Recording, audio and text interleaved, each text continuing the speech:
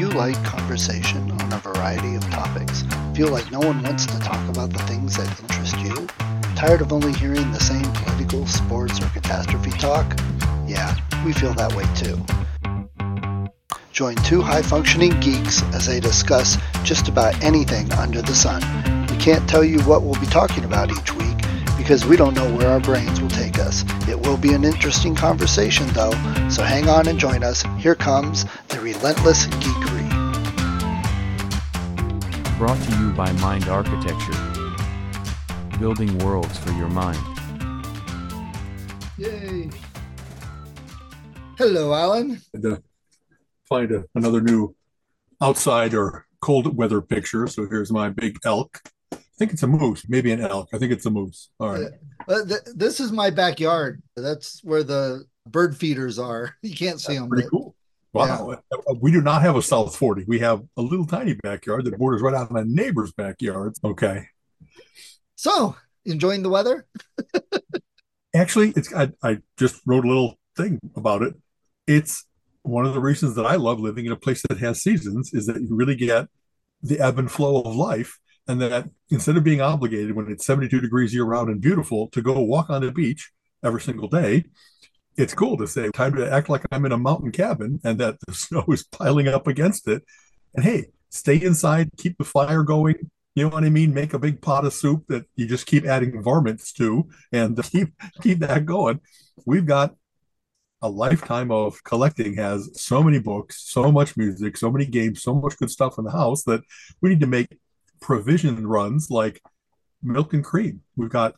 I make bread, and so we've got all the bread ingredients in the house. We've got a basement freezer full of meat and various other things. So it really is like, it would be an interesting exercise to see how long could we go without having to go outside and really hermitize ourselves. And even here, maybe it's like this for you. I don't mind going out built for cold weather as long as I got like a parka and a good hat and gloves. I'm just fine outside. I'm not looking forward to the hassle of shoveling or cranking up the snow blower if it comes to that, the snow thrower as they say them now. But we have good street plowing around here. Lakewood is a dense enough population that they got plows out there at 4 a.m. to make sure that people can get on their morning commute and stuff like that. We just, as much as it is really hitting the rest of the nation, you and I have talked about this for years now. Northeast Ohio is an incredible beneficiary of whatever's going on with climate change, where we're just not getting the drought and the fires and the mudslides and the blizzards and our power grid has stayed up. One of the things I said was the only thing that could queer the deal is to like have our power go down. And then the heat's not running. And so we got to burrow into bed or put on over the years, I've gotten Colleen a whole bunch of different like Snuggies, things where it's like you're just in a little marshmallow full of warmth, right, and your little hands can come out to compute or hold the phone or read a book or something like that.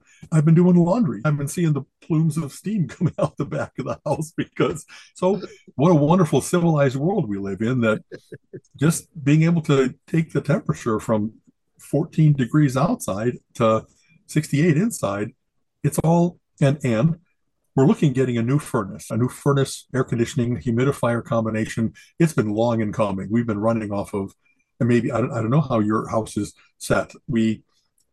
Our house is older, like 1930, and so it's got things that are still kind of artifacts from the 30s, the 60s, that kind of 90s, and things continue to run. It's time to look into. There's things with a much higher SEER rating where it's much more efficient, and we have had heat, but not full house air conditioner for all the time that I've been here. So we've gotten very cunning about one room air conditioner per floor, and as long as you seal the house up, it really seems to handle that level by level. But it'll be really nice to have one thermostat to rule them all, and as long as hackers don't get into it. Well, and that's funny. I really do want one that I can remotely control, and then of course, I'll have a timer on so it does things during the course of our day of wake up for us and then be calm during the day. So there's a company called Samsara that is part of the Internet of Things that really seems to be doing a lot to solve that problem. That it's not, hey, I got a heart pump that you can take data off of but you can also control it and kill me. Right. They have all kinds of, so far as I can tell, they're one of the leaders in the race for making it that those things aren't put out there for convenience and then die from bad security, that there really are good things being embedded in it so that it's not going to be because we rush to have our TVs and our refrigerators and our furnaces be controllable, that now they're also under somebody else's control. I'm not that concerned on those things with all the security and that. Just as long as they can play Doom, I'm okay. Well, funny, one movie that we've been planning on seeing, and I'm not sure, we just haven't had like movie time. We've had a couple shows time. There's a movie called, I think, Inside with Willem Dafoe, who is one of those guys that no matter what movie he's in, I'm watching it because I just find him arresting on screen.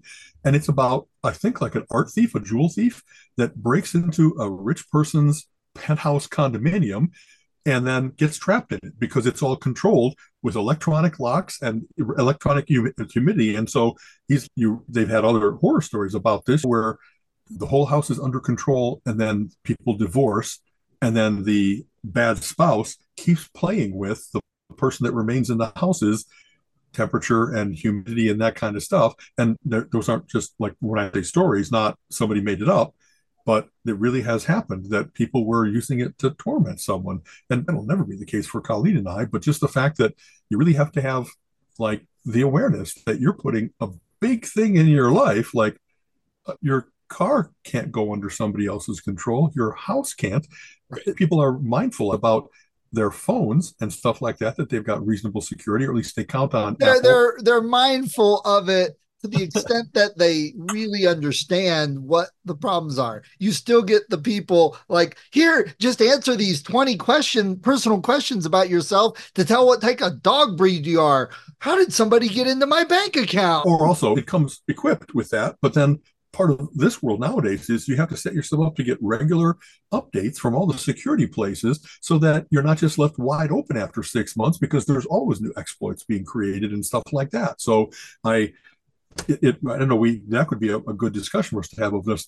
What do I have? I have on my phone and on my Mac systems not only what Apple gives me, which is a good firewall and stuff like that, but other things that regularly do malware checks, like Malwarebytes. And just by having it run in the background, and occasionally it says, yes, you just got an email that has a payload that if you click on the attachment, it's going to try to attack your machine. And even though it probably couldn't do it because I have other things that stop things, Apple has a good system for the core OS is segregating like programmatically from anything that an application can run. There are always new things coming up, especially 0-day stuff where they haven't even really had a response from the security team yet. So I have those things running in the background, but occasionally, and I think I know we always have a little bit of a religious war when we talk about this, and I apologize. I get those occasionally from the Mac whenever I've put a Windows system online, like I have a Windows partition that I run under my VMware, not VMware, Parallels. If I don't immediately lock it down, I immediately start seeing attacks. There are things continually probing the internet for, can I get to your router? Can I get to your machine? I think that's one of those, like, there's never a time. You can't be like, I don't know, physically segregated enough. The minute you tap into the internet, it's just saying, I'm going to check every IP address within this range. I'm going to run a series of things to see how locked down you are. I've never been, let me think about this. I don't know if I can say never.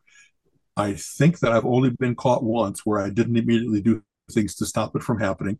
And occasionally I've done something where, I shouldn't have clicked on that. It's making attempts. Nothing has ever taken me over. I've never had my machine encrypted and locked. I've never had data stolen so far as I know, but I know over the course, I'm all over the internet, and I've been on the internet for 25 years, much more than a longer time than most people. Early passwords were like 9 characters, not only because I chose to do that, because that's what places were limited to. Nowadays, 9 characters is like the snap of a finger for any kind of cracker to be able to run a quick dictionary attack, or you name the various different things they can try. And I have not always been great. Don't listen, all you security bad boys, about making sure that every single site has a unique password. I didn't get a password manager like Apple's or like LastPass or FirstPass or whatever else it might be for, I don't know, the first 10, 15 years that I was on the net. So I've got scatterings of old passwords Right. in a lot of places. And occasionally I'll get like something will even say, well, here, have you gotten these? Like, I've gotten the email that says, hey, we took over your camera and we noticed that you were doing something naughty. And unless you pay us ransom money, we're going to release your photos on the net. That can't be true for me for multiple reasons. Not that I'm not a naughty boy occasionally, but but the fact that they quoted my password, it's out there in those vast lists of people where they try to collect social security numbers and credit card numbers and passwords, and they'll try those combinations everywhere that they can to see if they get that they can penetrate. I've over the course of time been updating everything, so it really is nowadays whatever. I think the current standard is either 48 or 64 for impenetrable enough that using that level of DES, digital encryption standard, it'll take this many years for it to penetrate, and therefore you don't look like easy pickings to the bad guys, and so they'll move on. But then you hear about quantum computing, and they say that's all going to go away when we can do all those cases simultaneously and have it collapse to a solution. So there's interesting things still happening in that regard. There's a whole bunch of biometrics now that are supposed to prevent that from happening. I use my fingerprint identifier. They figured out ways around some of that. I saw and it doesn't have to be the spy movie thing where you cut off a guy's hand. You know what I mean? And you mentioned Apple's versus Windows and stuff. And part of that is user experience too. Windows wants to make things easy for people, and people, as we've said, are pretty much stupid when they want to use their stuff. They don't want to mess with it. They don't want to learn anything new. They just want it to work. So to do that, you have to like lower all the security standards. You have to turn things off. And that's what Windows does by default. It's changing, and they're a little more out there, but I still know people like, oh, that's too much for me. Just turn it off type thing. Apple has not had that attitude. They've been like, look, this is how it's going to be, and you're going to learn and conform. And for the most part, people have done that. But even there, the hackers are starting to get more and more into Apple and even Linux. I've heard about more attacks on Linux systems than I ever did before. So risk management is all about what's the possibility of something happening and what's the cost if it does, and how much are you willing to pay to prevent that from happening. One of the things that people often talk about is Apple has a walled garden. That's the phrase many people use. But what I like about that is that there's nothing in the Apple App Store that hasn't been checked and vetted with the most current versions of every single malware detector. So there's nothing on there that's going to bite you. And if anything ever has gotten on there, it's been identified honestly in like minutes and removed, instead of it being, hey, a million people downloaded the Flashlight app, like not Android app. It was exactly an exploit. And unfortunately, that isn't the case for Android as opposed to iOS, or for Windows as opposed to macOS.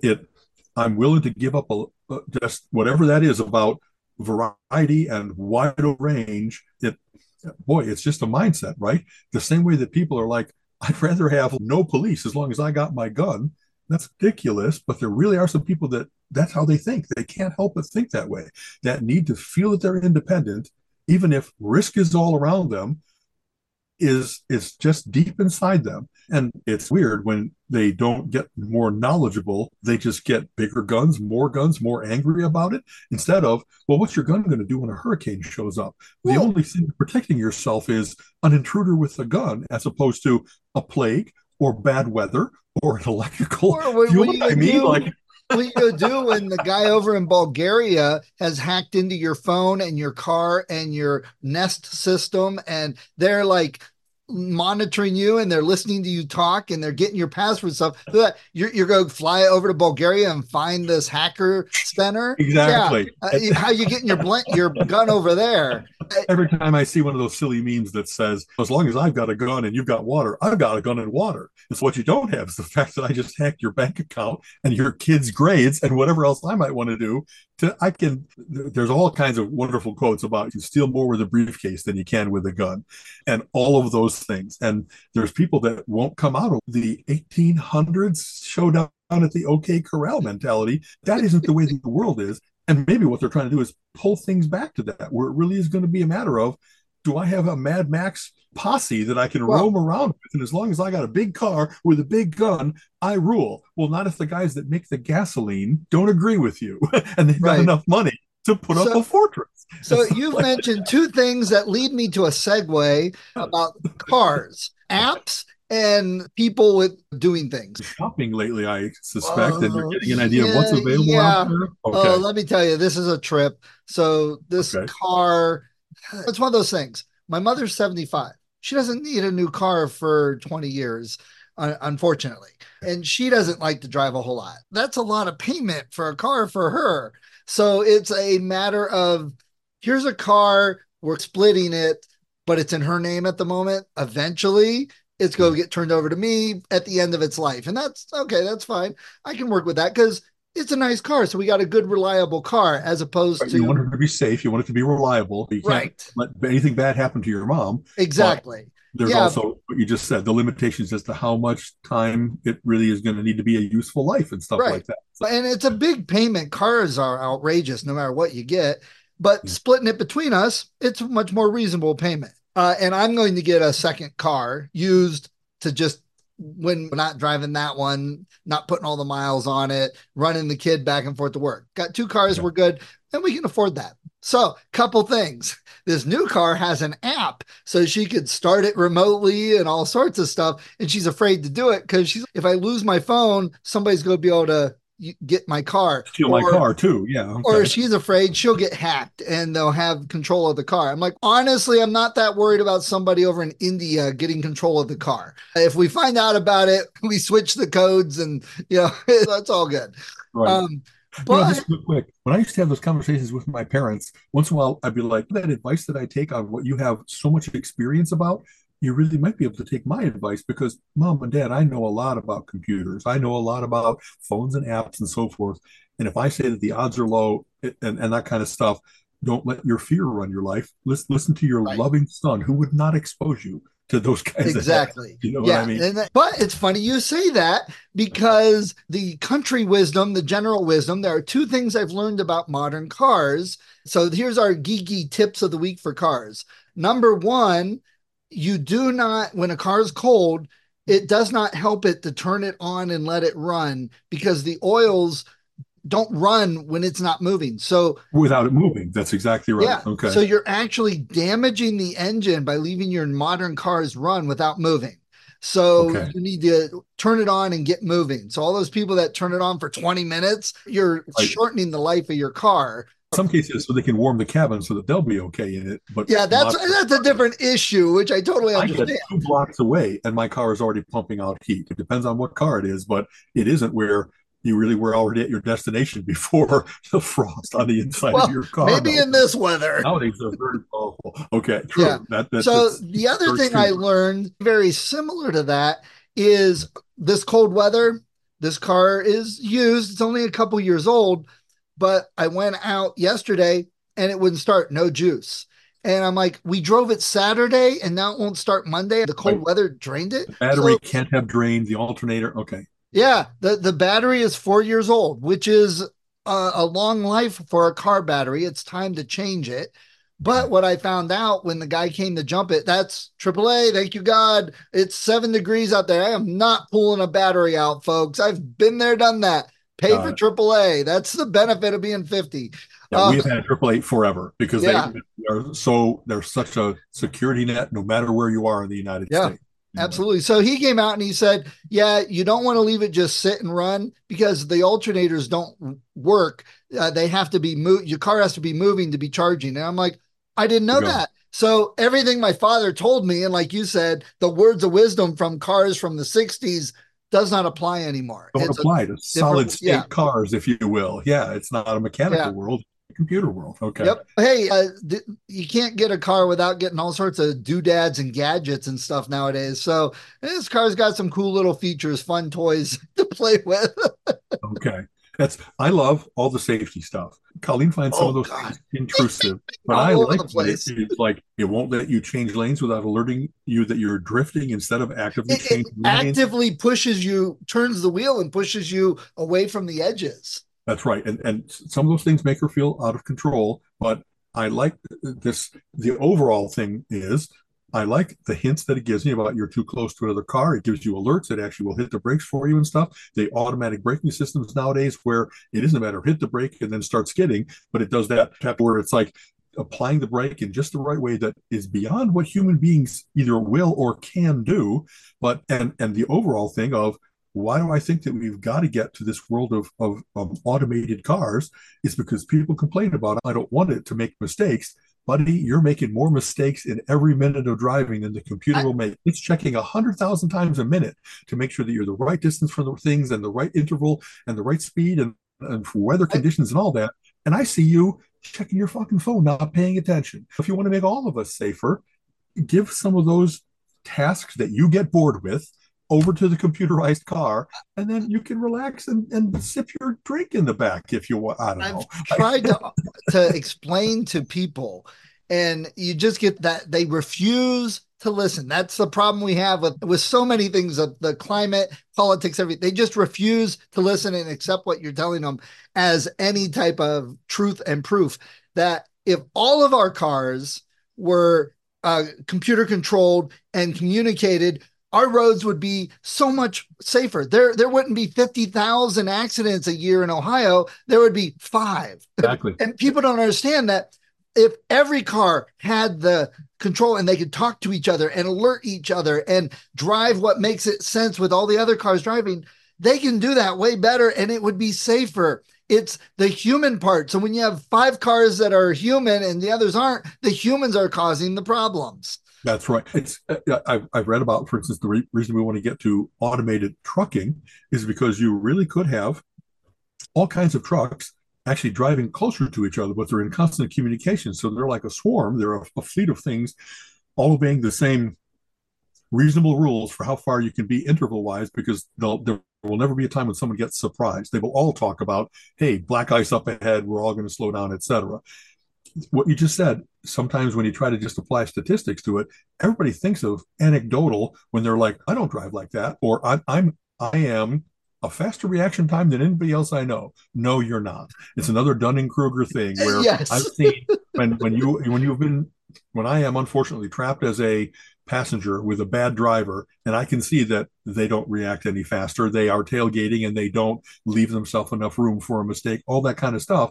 The statistics of, wow, 50,000 accidents, like you said, and whatever it might be, there really are 50,000 doofuses that they got unlucky. Colleen and I always talk about, how are there not more accidents with all of the bad driving that we see, all the bad decisions we make about every merge, every tailgate, every switching lanes, because they got to get somewhere somehow much faster than everybody else on the road. Their life is so out of control, and they feel such a little person that they need to tailgate people, flash their lights, and cut people off, because that's what makes their life more full, and they're a bigger person for it. I swear that's all it is. That aggression comes out like that. And we talked about this before. It used to be like slow on the right, fast on the left, middle is where you're just flow of traffic. I can't tell you, probably over the last 10 years, how many times I would begin to move over to the right because I was getting off at an exit and get honked because someone was coming up to pass me on the right. And it's not that I don't check. I really do check both left and right, but they would be behind me and get into my blind spot as soon as they possibly could and startle me. Or I had this happen. It was the same thing, but the guy was like a quarter mile back, so there was plenty of room, but he was doing like 100 because nobody was in the right-hand lane, and he had to slow down. So you're speeding in the wrong lane, and why is this my fault? Because I got to get off. Exactly. I think this is funny. Some part of it is the video gamization of the United States. When you're playing a video game about driving, they really don't care about the lane usage at all. They are continually doing things where they not only go left, they go on the shoulders. They do whatever they can to like do stunts and stuff like that. So anybody that has played too many games of Gran Turismo or whatever like that, the whole road is a playing field to them. And I think that there's a certain amount of it that impacts that. So what I've started to do is I really often in the middle and I check to the right, but also if I see somebody coming up to pass me on the right, I will move over, not cutting them off, but just to say, you have to learn. You have to learn the where you should pass is to the left of me, to the right of me. I don't think I've caused any accidents. I'm not vengeful and nasty about it, but I really don't like that trend. And Yeah. I do what I can to nudge, to encourage, not nudge metal to metal. You know what I mean? I'm Right. not cutting anybody off, but it's, and I just saw this. I think that there is a characteristic of a certain political mindset that goes with how you people they talk it derogatorily, like virtue signaling, like anybody who backs into a parking spot in a parking lot that makes people wait behind them so that they can escape more quickly when they're done. I think that's the selfish, red asshole attitude that certain people have, that parking lots are designed so that there's flow optimized for everything getting in and out. And they're willing to say, Especially the angled ones. go to hell, all the rest of you. And exactly that, when I see someone actually back into an angled thing, so when they come out, they're going to be going the wrong way unless they do a sharp right to compensate for that. And I just saw this at Playhouse Square. I see this at the Marks lot all the time. And when they have a truck too big for a parking spot, and they don't even try to get up to the end of their slot, they'll leave themselves not a foot out, but a yard out into traffic. There's such selfishness, Yeah. either unawareness or willing assholery to be doing that kind of stuff to create a hazard for everybody else because I'm a little convenienced. I don't think they're safer, but there's such self-centeredness and selfishness to that.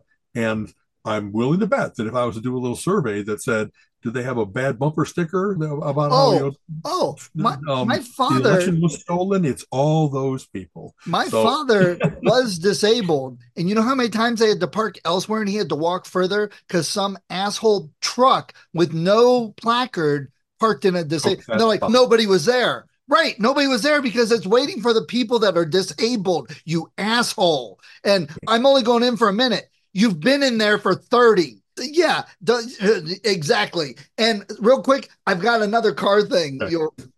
Did you see the news item that some Republican group was checking and they found 4,000 votes that got tossed aside or missed or whatever, but they were almost all for Biden. So they're hurting themselves more and more. Right. Yeah. It's proof. Every accusation a confession. That's my catchphrase for this year, for the next 10 years, I think, is that anytime that I see somebody projecting how bad somebody else is, it's because they're doing it themselves and they're either unaware or they're trying to distract. Yeah. And it's hypocrisy level has reached stratospheric in this world. We just anybody that tells me we have to pass a law about this, I keep thinking, is that because you can't control yourself? So you want there to be some kind of enforcement mechanism that will stop you from seeking out sex in a public restroom, from using a false name, Ted Cruz, Raphael Cruz. Like, it's just the weirdest thing. And I don't know why somebody in the press doesn't immediately say, that's bullshit because your name isn't, you know what I mean? They should immediately call them out on. Right. There's no double standard here. You don't get to be above the law, different than the law that you're contending. It's just the weirdest thing to see how fervent people are about something that absolutely applies to themselves. And sure, let's pass the law and then throw you in jail. You'd be our first customer. You want to? No, that's different. So here's something that'll anger you. Last week, Colin and I, new car, it's only a couple years old or a couple weeks old, drove to go see a movie. And I heard I'm like, oh man, something's like rubbing. Flat or something got stuck underneath. It didn't sound like a flat. It sounded like a tire rubbing. I'm like, did we pick something up? And I had noticed the week before, shortly after getting the car, when I was driving right here on the road, lower speeds, there was a bit of a shimmy wobble, not alignment, more of a tire unbalanced.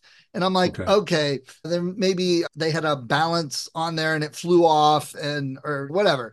So we took the car in. I said, look, this rubbing something or whatever. They said, oh, all 4 of your wheels lug nuts were loosened. Your tires were wobbling all going down the road because that sounds kind of sabotagey more than it's a TikTok challenge. And the police put out an alert here in Northeast Ohio that it's going around. And the dealer, when we took it in, said, we're the second car that's come in that week to have all four tires lug nuts loosened that needed this is like endangering people's lives. I was going to say how just irredeemably dangerous. Right. When someone does the planking thing in the middle of the road, they're doing something incredibly stupid, but it's them at risk. To do this to somebody else, I've seen the video where like they just, in the middle of walking along the street, they fall off and hit someone. Yeah. The surprise is funny. It's not funny at all. See, I told the tow truck guy that came and jumped our car, I said, you know what? If I ever walked out in the Walmart parking lot, somebody was doing that to mine, that tire iron would meet the side of their head. And here's the thing. If you hit them and hurt them, they're going to sue you and they're going to freaking win, even though them loosening your lug nuts is essentially trying to kill you. It's attempted homicide, but it wouldn't go over that way. That would be, I attacked them in a parking lot when I wasn't at risk. Yeah, I'm at risk because I didn't know they were doing it if I didn't walk out there. That's what would drive me crazy is I know if I would attack them because they're loosening my lug wrench, I'd be the one at fault and with just as much issue. They probably would get some slap on the wrist because they weren't doing anything to endanger, but they were. And that, oh my God, I swear to God, if I ever see anybody doing that, I'm probably going to go off because what would happen if my mother was driving that car and the wheel flew off at 70? Yeah.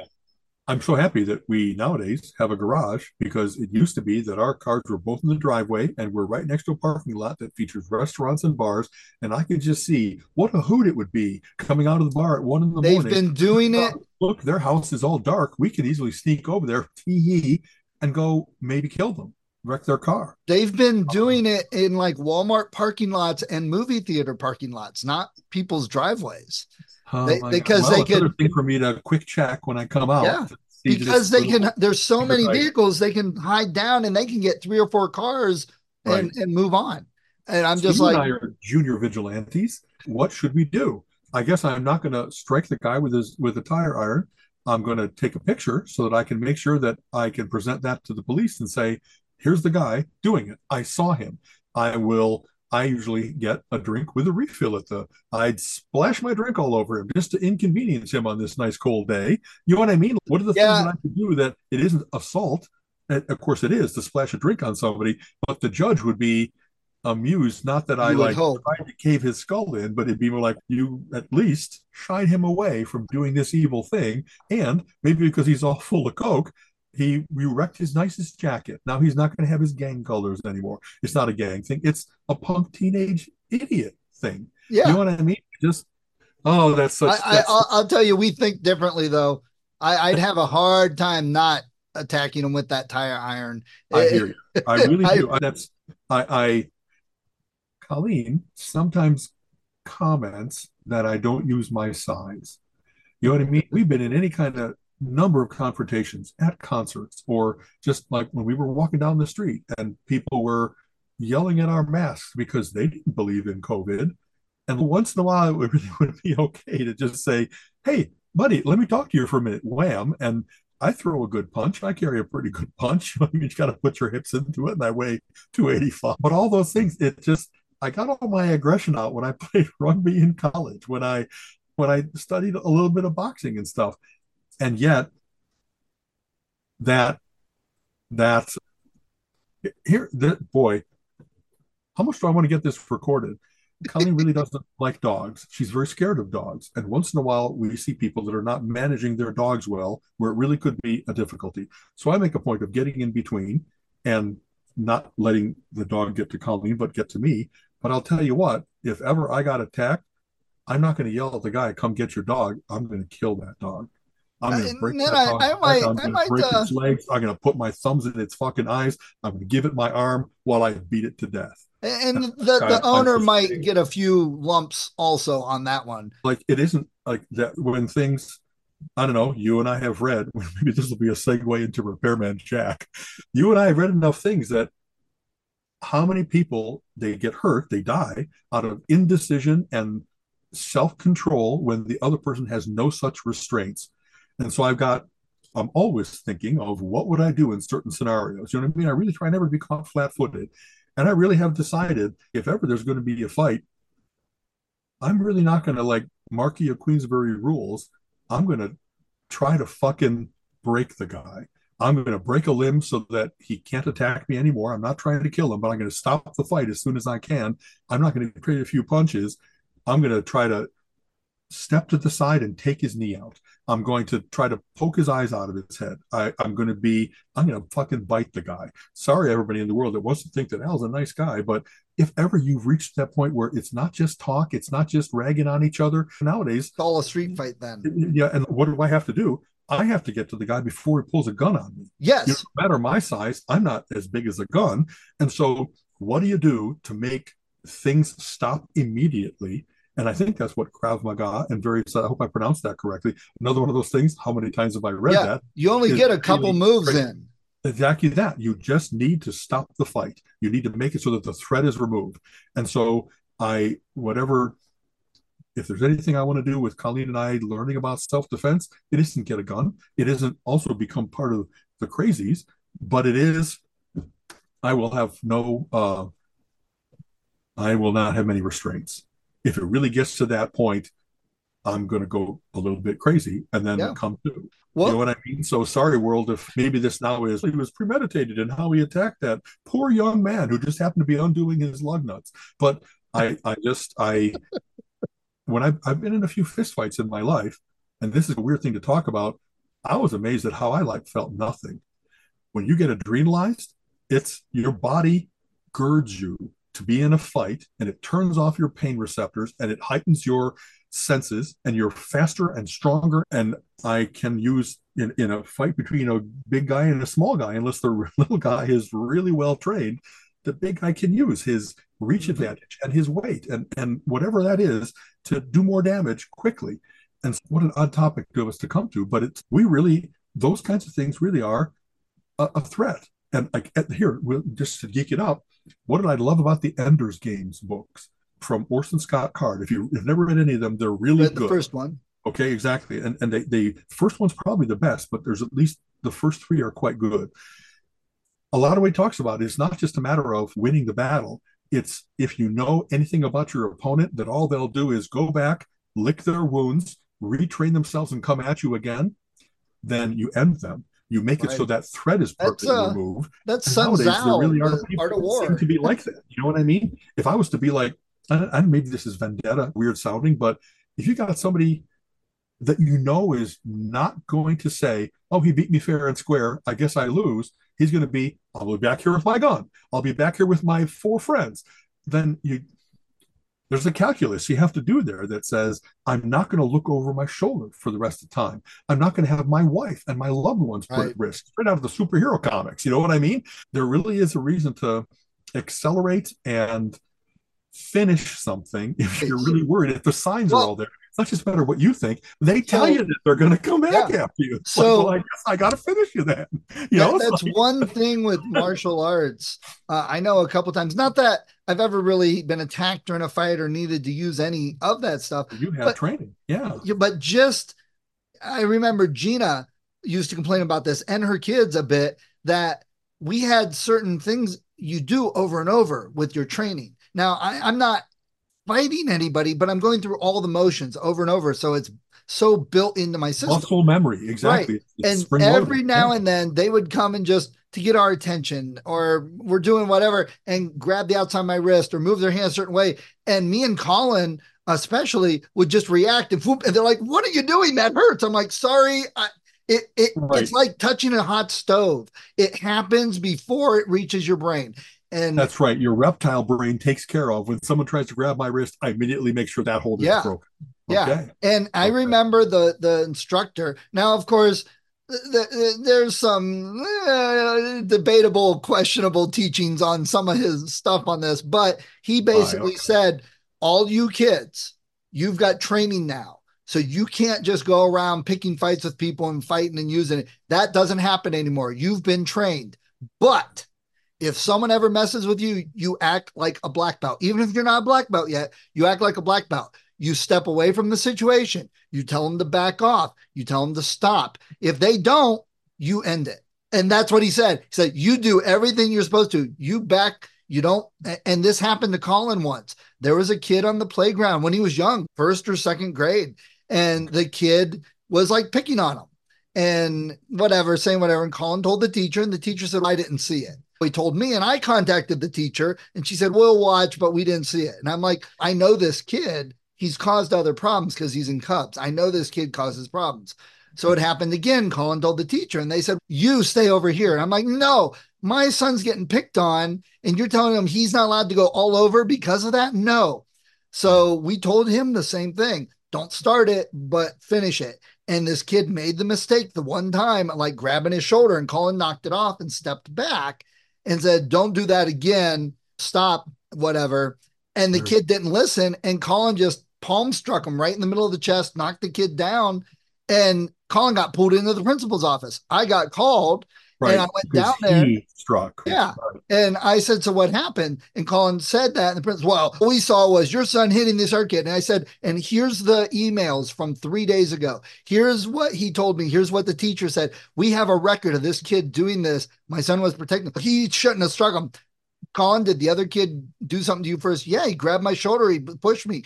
Okay, we're going. And the principal did not want to let us go. And I said, call this number. He's like, what's this number? I said, his name is Jack Edwards. He is a Marine and he's a 4th degree black belt. He's our instructor. You talk to him for a moment. And Jack wouldn't let this guy talk. He said, no, if one of my kids did, that kid's at fault. That kid touched him. If he says that kid touched him first, he's telling you the truth. The principal, oh, I don't care what you saw.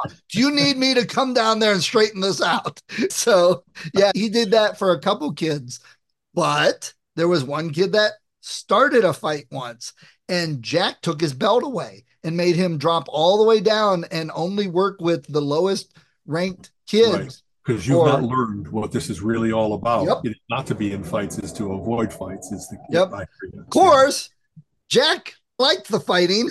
We were at a club once, and some guys, there were like 4 of them, were dancing up around his wife, and the one grabbed his wife's butt, and then Jack went after him. And me and another guy who was like big like you, we were both new, white belt new.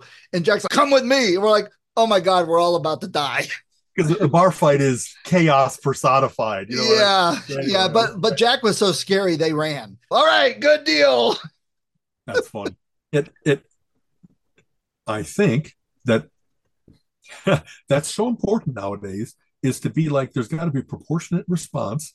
You know what I mean? I talk about this proportion in all ways, that whatever Benjamin Franklin, think to moderation, that there really should be, like, and how does it evidence itself? We've seen craziness with cancel culture. We've seen crazy with the militarization of things. And you don't need like military grade equipment to stop shoplifters, all that kind of stuff.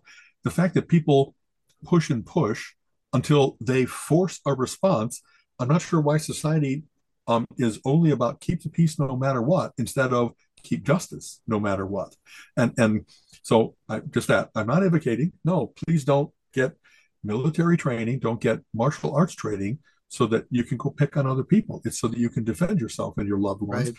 But it absolutely is, when the time comes to act, you have to be in the mindset that said, I didn't cause this. They pushed it to the point that there was no other response than to stop them from being the threat. Right. I will say, that's the thing that's in people's about why they want a gun, because they really think that the world is threatening all around them, and threats to them don't consist of bullies. It consists of minorities or revenuers or whatever they have had built up in their mind that are false threats, but that gives them the permission to always think that anything outside their house could be threatening. You know what I mean? And sometimes people talk about, hey, the only solution for a bad guy with a gun is a good guy with a gun.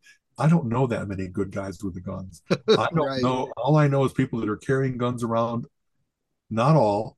How about 90%? They're looking for a reason to use it. Yep. It's not just for show. They want to get in front of the cameras and say, I saw the threat at the theater, and so I shot 5 people, but luckily I killed the one guy that did something.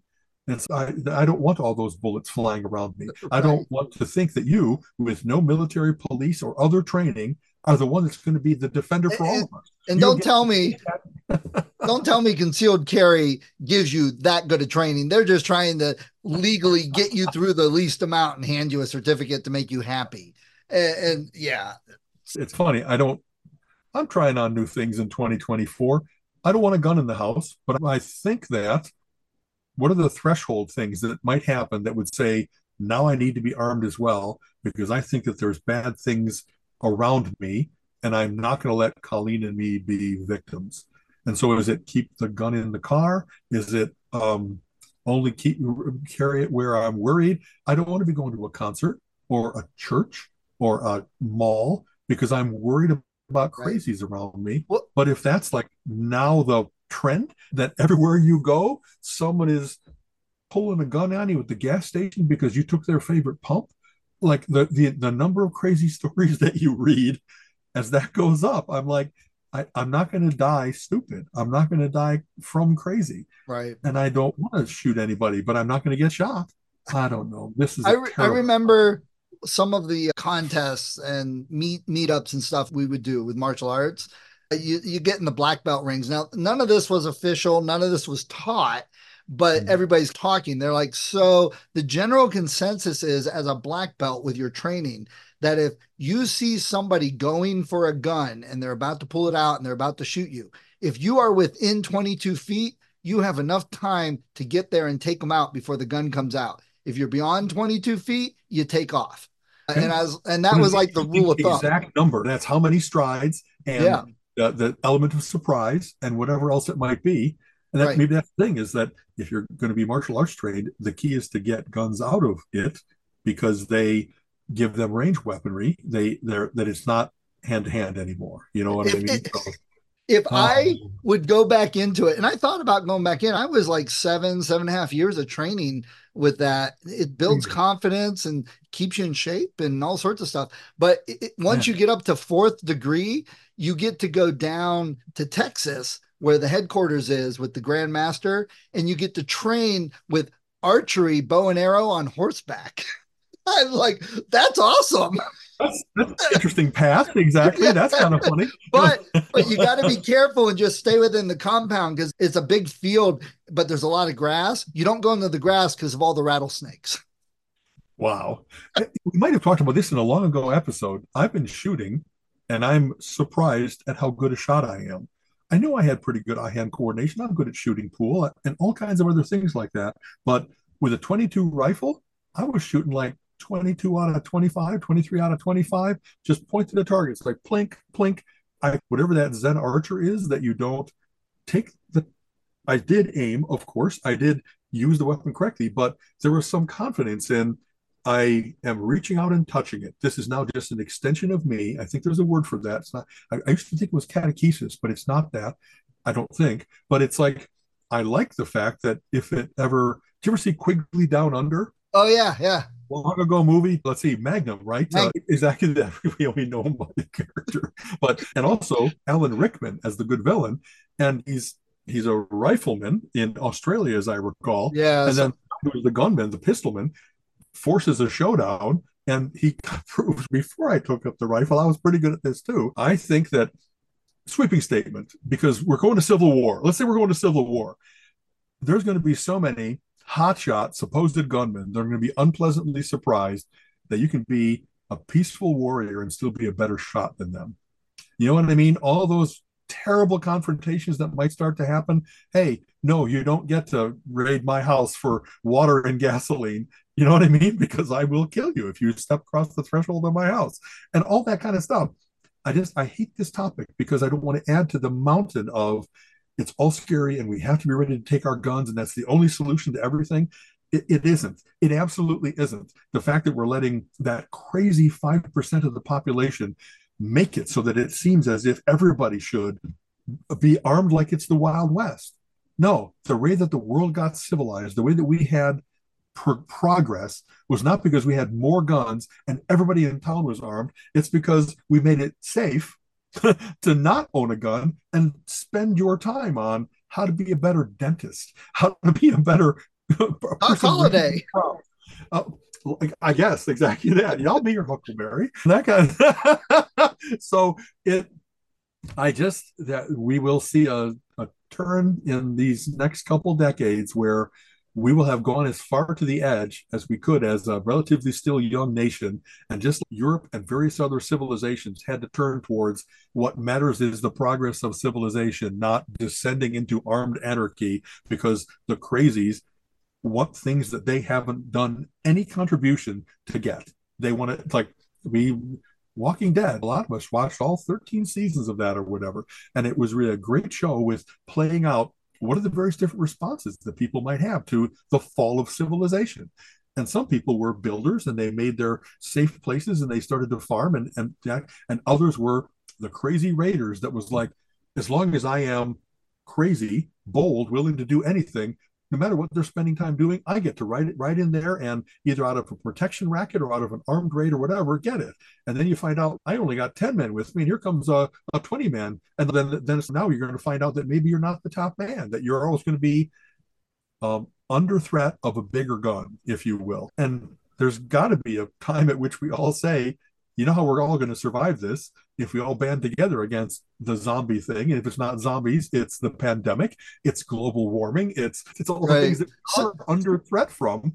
And it's not a matter of having, I got to eat the most cake before we all died.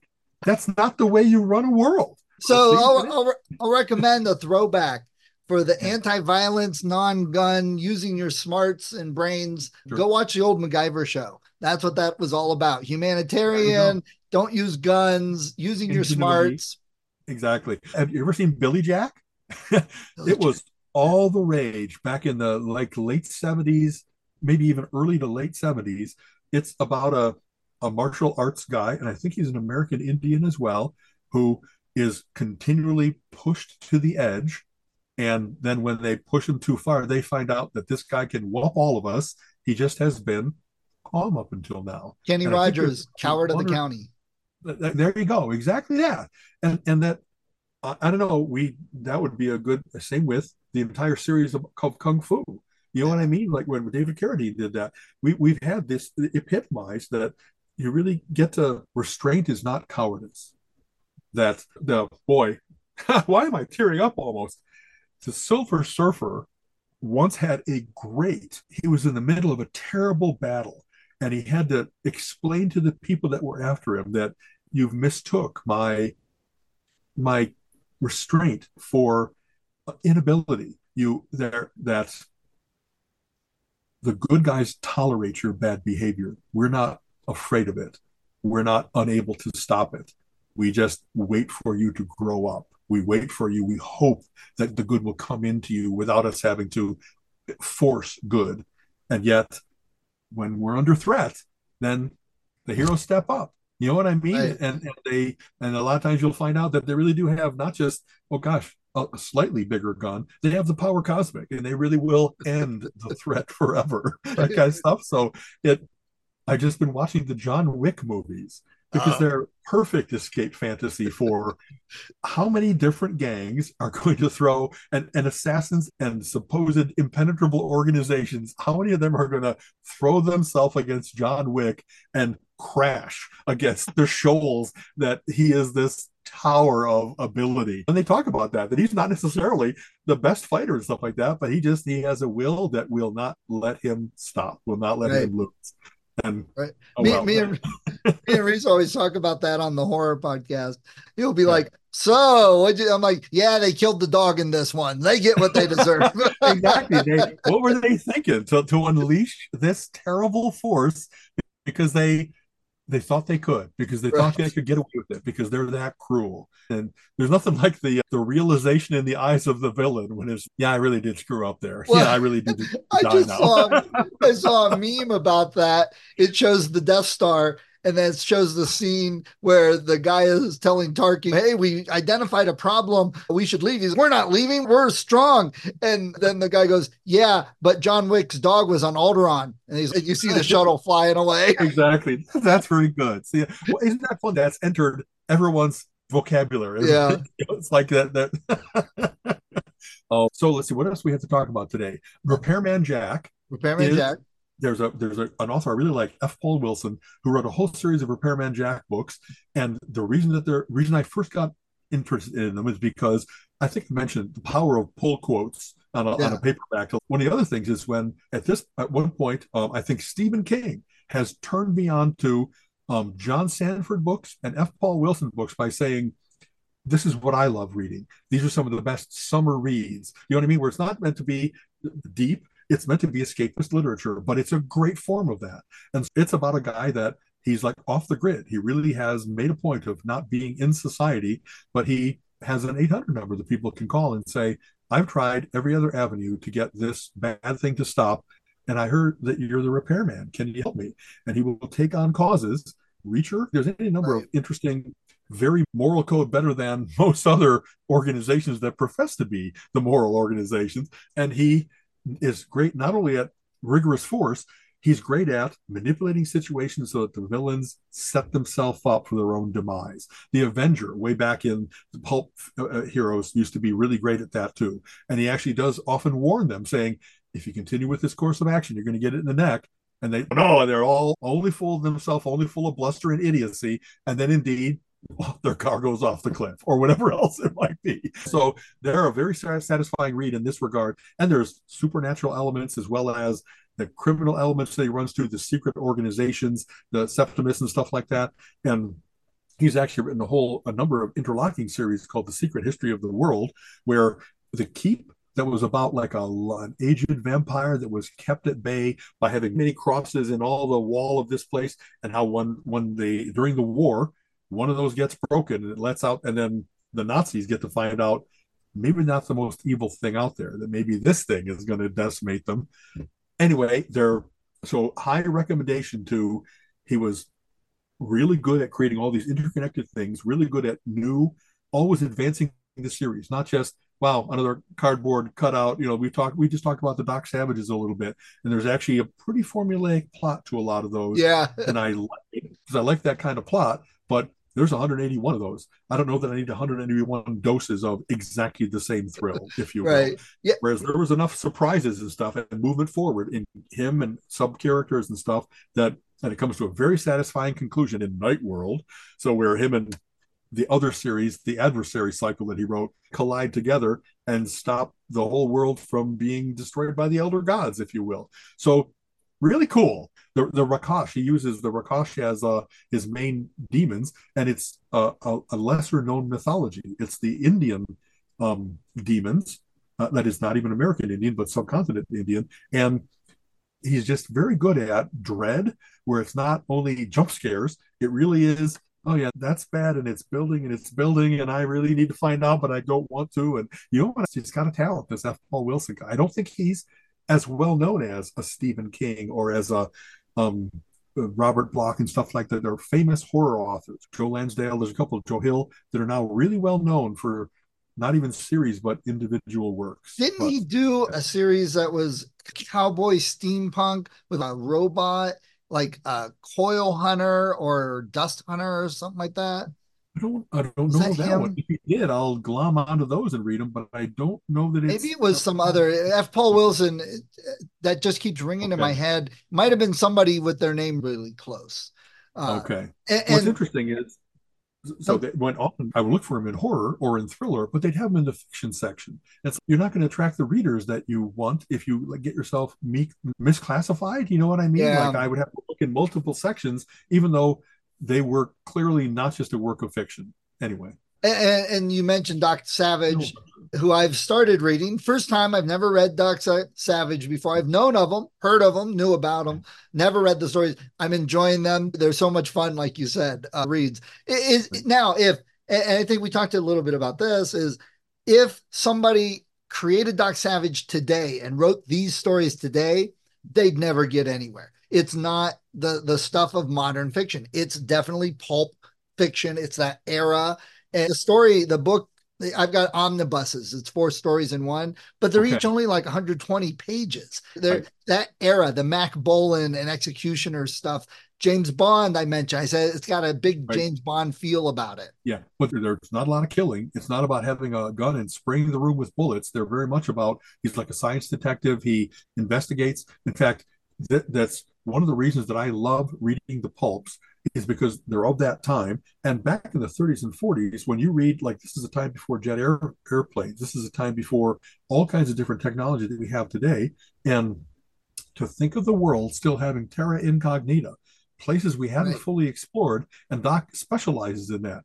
Here's in the middle of the desert, a lost city. Here's a hole in the ground that goes into a lost civilization. And it's, I love the fact that he was good at saying it really is possible that this place has never been visited by Europeans, by white men, because it's in the middle of an impenetrable jungle or whatever else it might be. And it they had a great sense of wonder about exploring the world in that way. Let's go to the polar ice caps. Let's go to the middle of the, not even the, like the Gobi Desert, not even the Right. Sahara.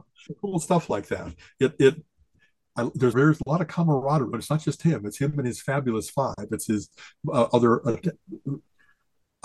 his gang, his posse, and but each of them is not just cardboard. There's very well written characters, and they really do have their own. Like Hammond and Monk are often picking on each other, going at it, and they're laugh out loud funny in some cases. So they learned early on that thing of you can have a whole bunch of adventure, but you need to have a little bit of comic relief in order to catch your breath a little bit, and Yeah. then go on to the next threat, that kind of thing. So I loved those when I was growing up. I devoured those as soon as I and people, if you haven't ever heard of them, think back to the 60s and 70s when you saw fantastic looking paperback covers. James Bama did the covers different than what had been published on the pulps. And Doc Savage is the guy, he's like the man of bronze, and he has a close cut hair that comes to a widow's point, a widow's Yeah. peak, sorry, and with a torn shirt. So if you've ever seen that image, how many of those were fantastic? Like you can't walk by the paperback rack and go, what's that about? How cool does that look? Him in Right. front of uh, a boat trapped in the Sargasso Sea, that big whorl of seaweed in the in the North Atlantic, no, Middle Atlantic, and gotta know where he visited this time. I gotta, and that the titles were interesting. I think you said you were reading The White Elf, White and Elf. Yeah. exactly like the Brand of the Werewolf, Mad Eyes. They really were like those kinds of like 40s and 50s. It had to be able to stand out from racks and racks of other things on the stand. So they were very skilled at how to name things, name characters, name titles. So they really would jump off the stands. The Shadow was great at that too. So was Operator Number Five. So was the Spider, et cetera, et cetera. So I'm you reading them, it really inspires me to. I don't think I ever got through the full 181, and in fact, those omnibuy that you have are they are reprintings of some of the later works, like from 41 to 45. So that's why they're shorter. The magazine, the pulp, was smaller, but and a lot of times they don't even include the entire posse. It's just like Ham and Monk, the standout characters, if you will, maybe Rennie. I Those are the ones that I haven't read because right when those first started to come out, maybe I was transitioning from school or whatever else it might be, and I didn't get at least half of the ones that came out. There's probably 10 to 20 omnibuses. So I really should, in this era of everything's available somewhere on the net, look Yeah. for them. And not only the perfect copy that I'm so much a weird collector about, but just get a reading copy because I would love to say I really have read all 181. They're fun. Definitely a nice Great. palate cleanser after a Yeah. stressful day or I think something. you said you found them at like the Pulp Con, right? That you found a nice, No, that's a these treasure. Oh, sorry. these I found at Kenmore Comics. John bought a collection and Okay. I just happened to walk in and I'm like, what is all of this? And it was like the whole back wall and it had all these Um, pulps. It had a lot of sci-fi, it had a lot of Star Trek, had a lot of fantasy and science fiction magazine, a lot of okay. Omni or Odyssey magazine. Yeah. It was just like, I'm like, so John, what type of deals are you working with this? Right. Back out. Exactly. Yeah. So has that collection been really like picked through or is it Yeah, worth a now little that was over journey? that was 2 months ago. Yeah. Fuck. Okay. All Yeah, they right. didn't have, he didn't really have any more. He had the guy who collected it had all these omnibuses for Doc Savage, but that was all the Doc Savage. He Not had a all the few, predecessors. Okay. yeah, he had some First maybe Conan and 90 to Tarzan. 100 are individuals, and then they went to the omnibuses to finish the last bunch of them. There's probably 20, right? Okay. Something, yeah. All So right. yeah, it wasn't a whole lot after I got through and picked out the stuff I wanted and other people All had right. gotten it. There's a lot of popular mechanics magazines from the 50s, which I'm like, yeah, what good are these nowadays? But whatever.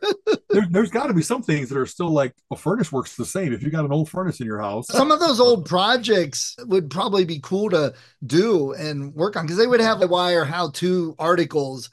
But it's probably hard getting kids to want to build crystal radio sets nowadays. Exactly that. Crystal and ham radio. I hear you. Okay. So, All right. man. Always a pleasure. And stay warm, man. It really is like still teens and like single digits at night. I'm surprised we haven't had more like trees explode and stuff, but it's not really zero yet. It's still at least teens. Our wolf got loose because his it's a lead line. It got crimped and then he pulled on it when it was cold. It just snapped. Oh my. Okay. So I had to go get him. That was a treat. Okay. And next week, we really got to talk Echo because there's a lot to talk about with that show. Okay, exactly. I'm liking it, but not loving it. And maybe because I haven't gotten to the lead character. You know what I mean? She's not someone that I haven't. Oh, she's great. It's more okay. She's dangerous. She's interesting. She's not. I don't know. Quite often, Alan, I do think, you know what? He reminds me of a 20-year-old female kickboxer. Quite often, I think that looking at you from the Choctaw it might be Nation. The demographic mesh might not be there for me. I hear you. Yeah, we'll talk about it. I can't wait for that one. Okay. Whatever we're doing today, I noticed very few stutters. So since we had talked about if you're doing it local recording instead of the net, or if you're using a different, whatever you're doing, just back to Zoom. Then I guess we'll stick with that until we find out what we can do to buffer correctly. Wonderful. Okay. I was going to try that other one I told about through Descript. Exactly. And I got on, but it was a web-based cloud recorder, which we've never had success with that. And I was watching it and I'm like, see, I keep telling you, it's me, not you with this. I'm watching, it's got a ping number and my ping is 1 to 5 and it's on 3, it's on 3, drops to 1. It's on 3. I'm like, what the hell? Why? Because it's funny, physical isolation means nothing in the era of like fiber optic cable. You know what I mean? But that every little bit of data we collect helps us get to a solution. This really has been a great session compared to a couple of the previous ones where you experimented with webbing. So the ping, unless I'm online playing games or I'm doing some web conferencing, with all the other work I do, I never notice it. You don't know. It's only That's those. Really true. Yeah. Latency and lag matter the most to first-person shooters, not to Zoom calls. Exactly. Yep. So, all right. All right. Later, dude. Okay. Bye-bye. This has been the Relentless Geekery podcast. If you enjoy our conversation, please subscribe on your favorite podcast app and go give us a review. Give us some likes. It would help a lot. Check out our website, relentlessgeekery.com, where we have links to our Facebook page, join the conversation, and go check out our YouTube page, where we have the video of this and other episodes. You have been listening to the Relentless Geekery podcast. Come back next week and join Alan and Steven's conversation on geek topics of the week.